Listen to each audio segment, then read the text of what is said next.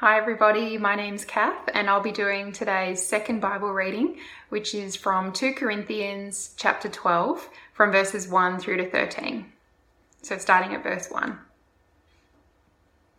I must go on boasting. Although there is nothing to be gained, I will go on to visions and revelations from the Lord. I know a man in Christ who 14 years ago was caught up to the third heaven. Whether it was in the body or out of the body, I do not know. God knows. And I know that this man, whether in the body or apart from the body, I do not know, but God knows, was caught up to paradise and heard inexpressible things, things that no one is permitted to tell.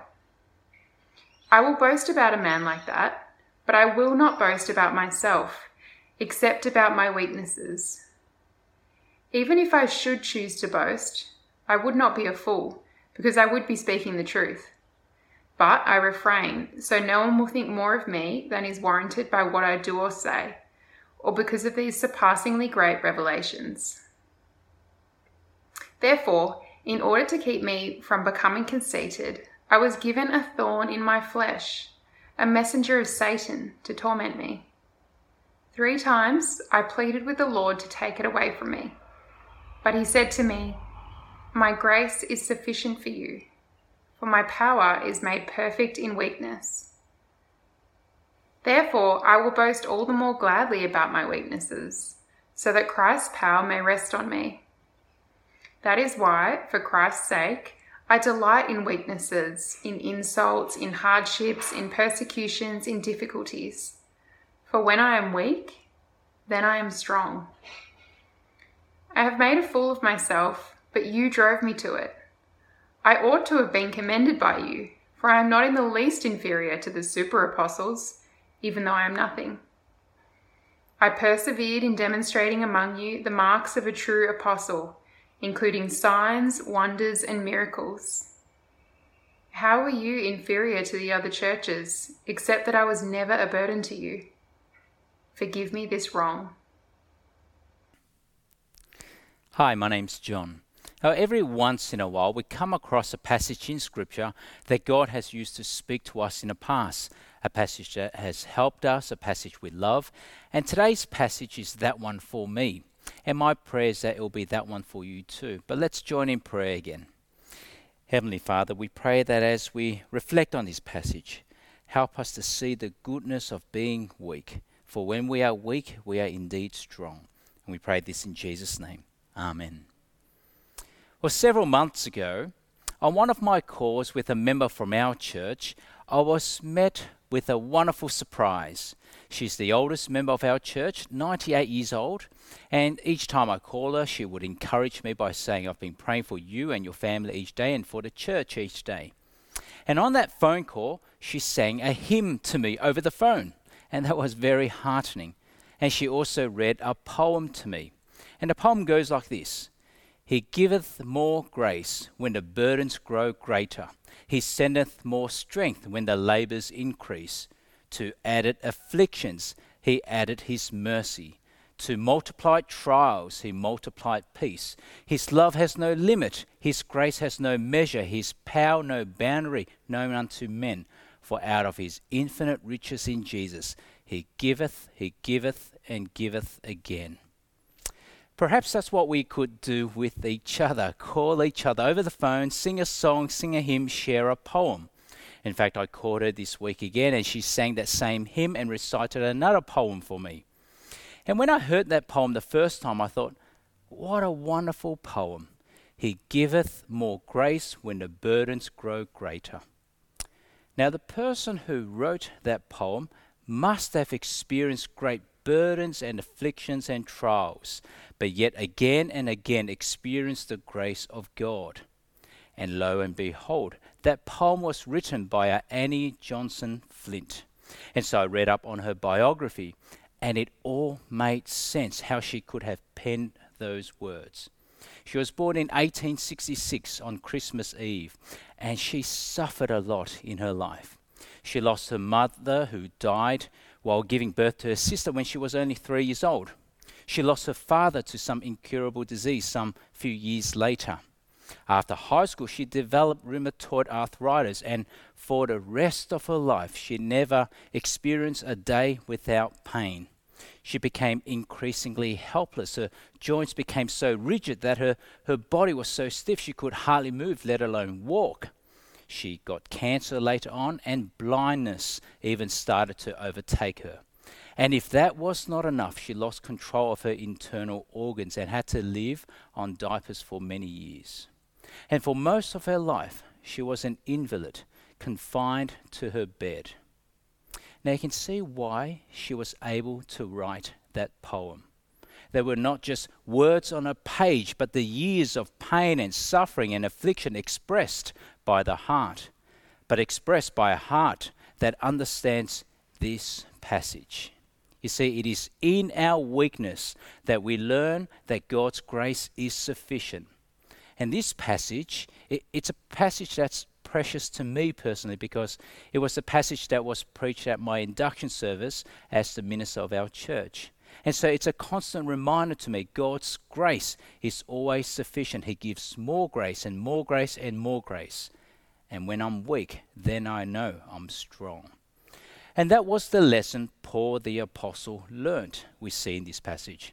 In fact, it's the lesson that all Christians must learn. Now remember what it was that Paul was dealing with here at this church. It was a church that was being influenced by the way of the world. The way up is the way up, as opposed to the Christian way. The way up is the way down. And so the greater my achievements, the more impressive I am in the eyes of the world, the more spiritual my experiences, then the more I have to boast in, and therefore the more impressive I should be in your sight. That was how they were thinking.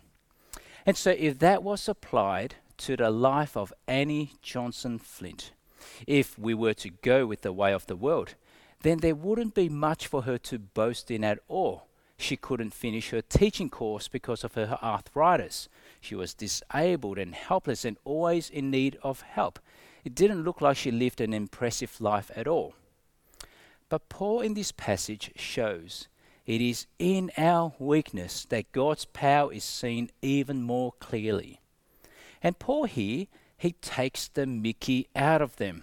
You want to boast, he says to them? You want something to boast about? Well, I'll boast in my weaknesses. In fact, I'll show you how pathetic I am.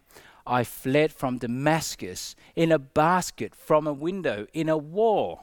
I mean, quite literally, Paul was a basket case. It was not what you would expect of any apostle of Jesus Christ. I mean, imagine introducing the Apostle Paul. Well, Paul, why don't you tell us of all that you wrote about in the New Testament, the many churches you planted throughout the Mediterranean, you who preached with unction, you who converted thousands. Instead, here we have the Apostle Paul, who lowered himself in a basket and fled for his life. I mean, humanly speaking, that's rather pathetic. But Paul says, I will boast in that weakness. But it wasn't as though Paul had nothing to boast about. You see, these super apostles, they were boasting about their spiritual experiences. I've experienced so much they were boasting about. But if anything, Paul had far more. He takes the cake. And here Paul speaks of the experiences of a man in the third person. The experiences of visions and revelations from the Lord that was literally out of this world, too profound, too awe-inspiring, too overwhelming to even speak about. But Paul saw it. And I think he wrote in the third person about himself because of his humility. You see, there are some experiences that God grants that are not for show, not to publicize, not to write a bestseller on. But Paul had that extraordinary experience, caught up into heaven itself. And we read that in verses 2-4. Have a look. I know a man in Christ who 14 years ago was caught up to the third heaven. Now, not that there are 3 levels of heaven in heaven, but it's referring to the sky as one level, then space as the second, then heaven itself where God is as the third. And then we read on. Whether it was in a body or out of the body, I do not know. God knows. And I know this man, whether in the body or apart from the body, I do not know, but God knows, was caught up to paradise. He heard inexpressible things, things that man is not permitted to tell. Now imagine the bragging rights Paul had because of that experience. But yet, he didn't come to Corinth to say, you better listen to me, I've been to heaven and back. Instead, he came to Corinth looking like a fool, not with eloquence or superior wisdom, nothing impressive at all. And so that's why Paul says in verse 5, have a look. I will not boast about myself except for my weaknesses. And why? Verse 6. So no one will think more of me than is warranted by what I do or say. That is, do not think more highly of me than you ought. If there is anything of me worth knowing, it is my weakness. Now, do you see how so countercultural that is? The impressive may impress the world, those who have things to boast about. But it's not the impressive who impresses God. And that's why Paul says, I will boast in my weaknesses. But what we learn next in this passage might come as a surprise to us. You see, Paul's weaknesses was not only the truth, but Paul's weaknesses was intended by God. You see, it was no accident, but by God's divine purpose, so that he might learn to depend on grace. Now, I suspect many of us know that already by experience. You see, it's when I'm most weak that I'm most dependent upon God.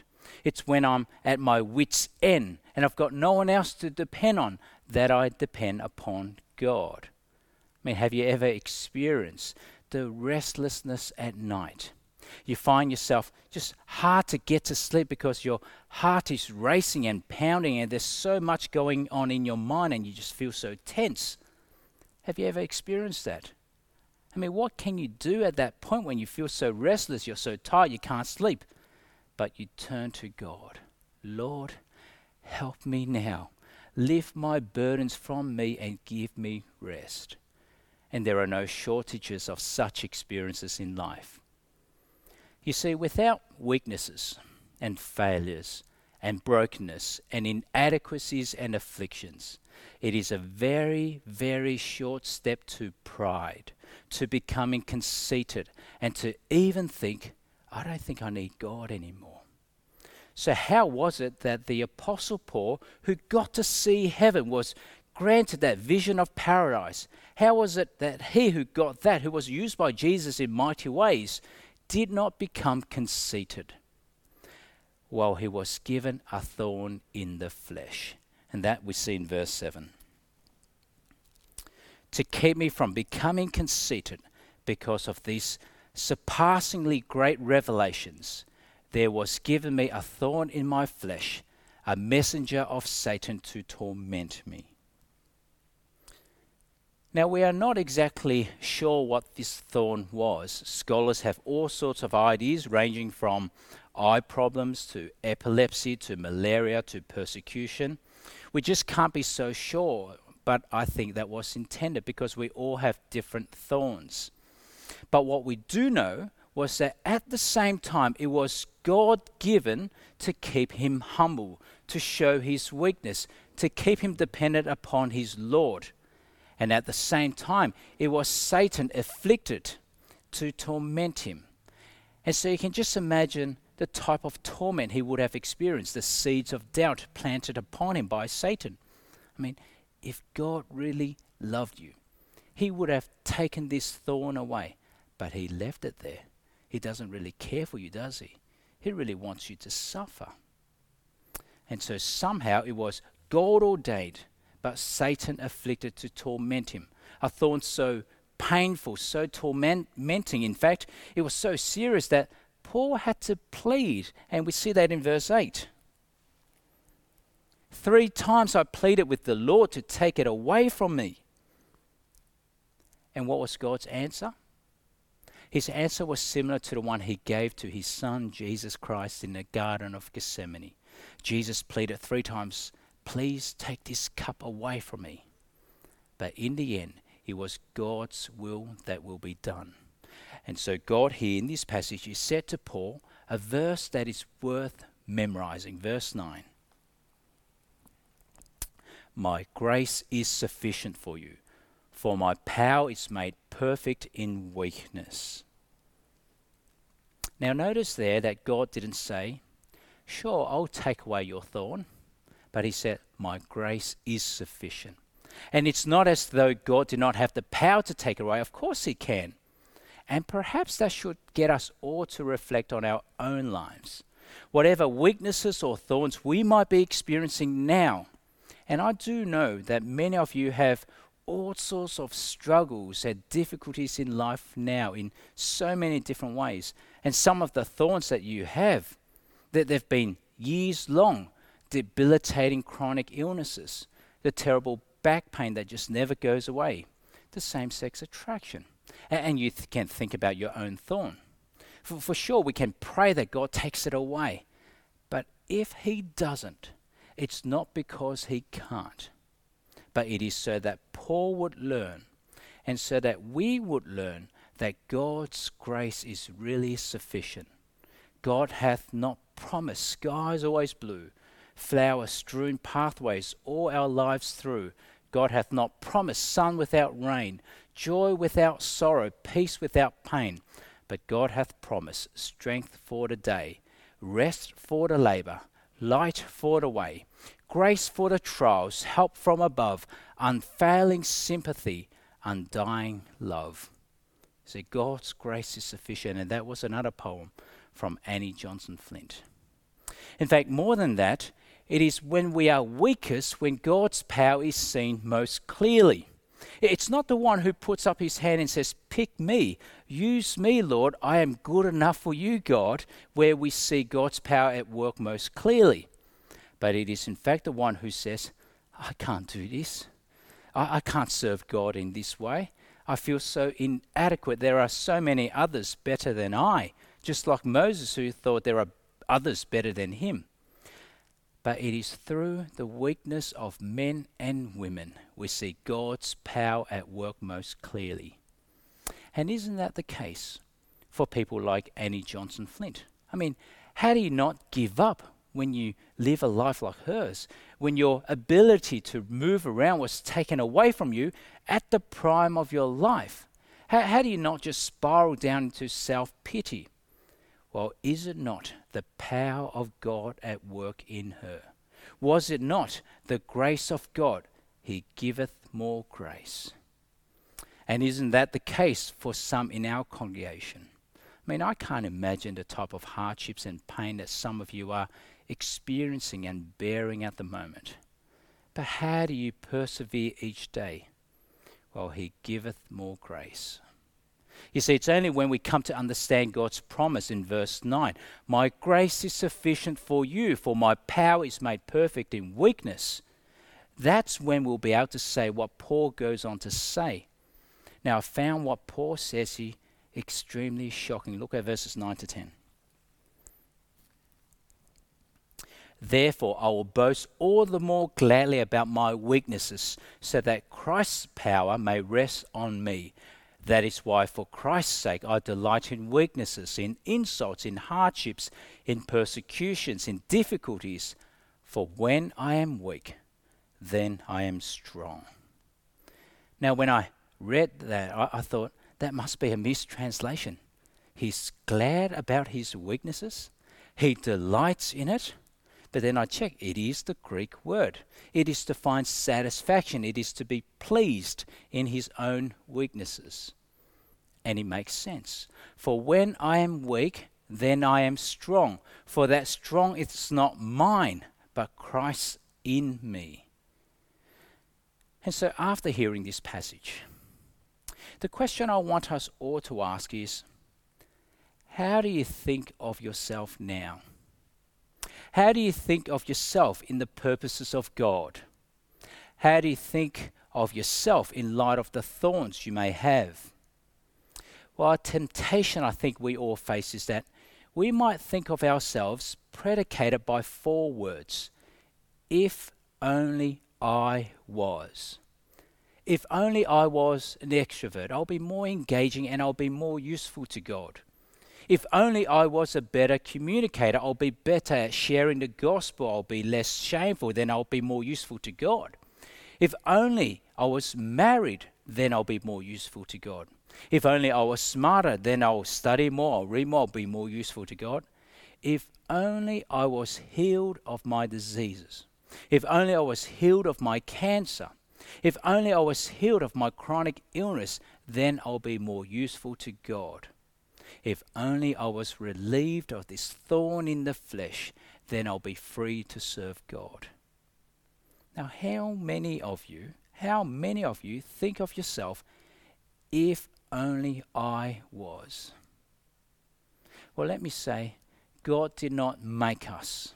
And given the lot we have now, and ordained the weaknesses we have, so that we can go on living our lives thinking, if only I was.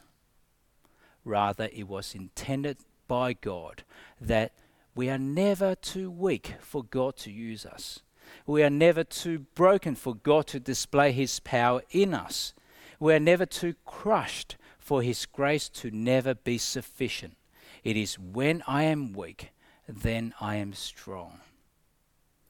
And so how do you think about yourself in the purposes of God? How do you think of yourself in light of the thorns you may have? It was John Berridge, a hymn writer, who said, "A Christian never falls asleep in the fire or in the water, but grows drowsy in the sunshine." And isn't that the case? I've fallen asleep sitting in my front yard when it was a beautiful day, sun shining, but never once have I fallen asleep while I was swimming. And so our experiences in life now, our thorns are to remind us all that God's grace is indeed always sufficient. Annie Johnson Flint, she learnt that full well, with the thorns she experienced till the day she died. But how much richer was her life for it, suffering for decades, yet her last words were, "It's all right." She wrote another poem based on this very passage, titled Grace Sufficient. But God has never said that He would give another's grace without another's thorn. What matter, since for every day of mine, sufficient grace for me comes with the morn. And though the future brings some heavier cross, I need not cloud the present with my fears. I know the grace that is enough today will be sufficient still through all the years. Amen. Let's pray. Dear Heavenly Father, teach us, Lord, that your grace is indeed always sufficient, and that your power is made perfect in weakness. And so help us to see that while we are weak, we are strong because of the power of Christ in us. We pray in Jesus' name. Amen.